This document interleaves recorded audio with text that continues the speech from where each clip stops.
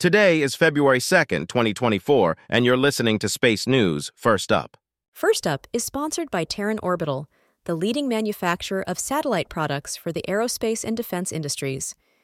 Terran Orbital provides end-to-end satellite solutions to meet the needs of the most demanding military, civil, and commercial customers. Learn more at terranorbital.com. Here are today's top headlines in space. More than 40 members of Congress have asked the White House to reverse NASA spending reductions on Mars sample return. Companies working on satellite servicing technologies are calling on the federal government to streamline regulations. The U.S. Air Force is pressing forward with plans to demonstrate point-to-point rocket travel, perhaps in a few years. Blue Origin says it's seeing strong interest in its Blue Ring orbital transfer vehicle. Sierra Space is laying the groundwork for an initial public offering of stock. First Up is produced by SpaceNews, the industry standard for professional space journalism. Visit spacenews.com for breaking news, policy updates, and original analysis. We begin today with news that more than 40 members of Congress have asked the White House to reverse NASA spending reductions on Mars Sample Return, MSR. In a letter to the Director of the Office of Management and Budget, 44 members of California's congressional delegation warned of job losses and a decade of lost science if the reductions are not undone. NASA slowed spending on MSR in November, citing the wide gap between the full request of $949.3 million for MSR in the House Appropriations Bill for fiscal year 2024 versus only $300 million in a Senate bill. The lead center for MSR is the Jet Propulsion Laboratory in California, which laid off 100 contractors last month in response to the spending reductions. The letter noted that House and Senate appropriators are working on a compromise position on funding for MSR as they work to complete 2024 spending bills in the next month. Companies working on satellite servicing technologies are calling on the federal government to streamline regulations.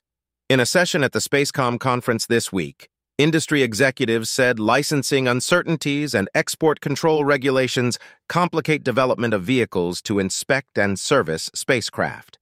They warned that without regulatory reforms, many of those activities may move to companies operating outside of the United States. The U.S. Air Force is pressing forward with plans to demonstrate point-to-point rocket travel, perhaps in a few years. The Air Force Research Lab awarded SpaceX a $102 million five-year contract 2 years ago to study rocket cargo capabilities using SpaceX's Starship. That work is proceeding well, Air Force and SpaceX officials said at the Space Mobility Conference this week, with the potential of a demonstration as soon as 2026.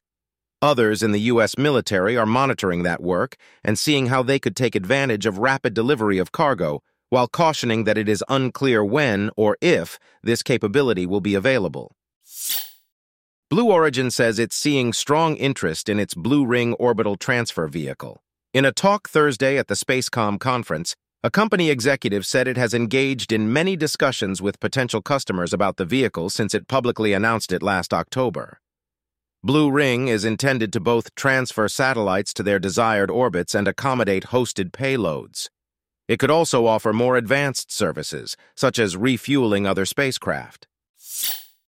Bloomberg reports that Sierra Space is laying the groundwork for an initial public offering, IPO, of stock. Sierra Space CEO Tom Weiss said Thursday that the company has been working for the last year and a half to get ready for an IPO, but has not set a date for going public.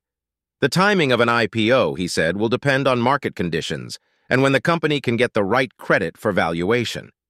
Weiss spoke Thursday at an event at NASA's Neil Armstrong Test Facility in Ohio, where the company's Dream Chaser vehicle is undergoing testing ahead of its first launch later this year. In other news, ESA said a private astronaut mission to the International Space Station is set to wrap up this weekend. A farewell ceremony for the AX-3 mission is scheduled for this morning on the ISS. According to ESA, which has one of its project astronauts on the mission, the Crew Dragon is scheduled to undock from the station Saturday at 6:05 a.m. Eastern, with splashdown off the Florida coast about 13 hours later. Two startups say they will work together on an orbital demonstration of space-based solar power. Orbital Composites and Virtus Solis Technologies said Thursday they will collaborate on a 2027 mission where they will assemble a solar array in orbit and beam more than a kilowatt of power to Earth. The companies did not disclose the cost of the mission or how they will fund it. The Hindu reports that India's space program would get a modest increase in a proposed budget. The interim union budget for 2024 to 25, released by the Indian government this week, offers nearly $1.6 billion for ISRO, a 4% increase from 2023 to 24. Much of the funding would go to support work on ISRO's Gaganyaan human spaceflight program and future robotic lunar missions. The budget also includes proposals to support development of Indian space startups through long-term interest-free loans. The Yomiuri Shimbun reports that Japan's slim lunar lander has shut down at the end of the lunar day. The lander, which was revived over the weekend when sunlight reached its solar panels, returned a final set of images before powering down Wednesday as the sun set at its landing site. The spacecraft landed 2 weeks ago, but in the wrong orientation, such that its solar panels were in shadow for much of the 2-week lunar day. The Japanese space agency JAXA holds out hope that SLIM could be revived after the 2-week lunar night, but cautioned that cold conditions are likely to damage the spacecraft.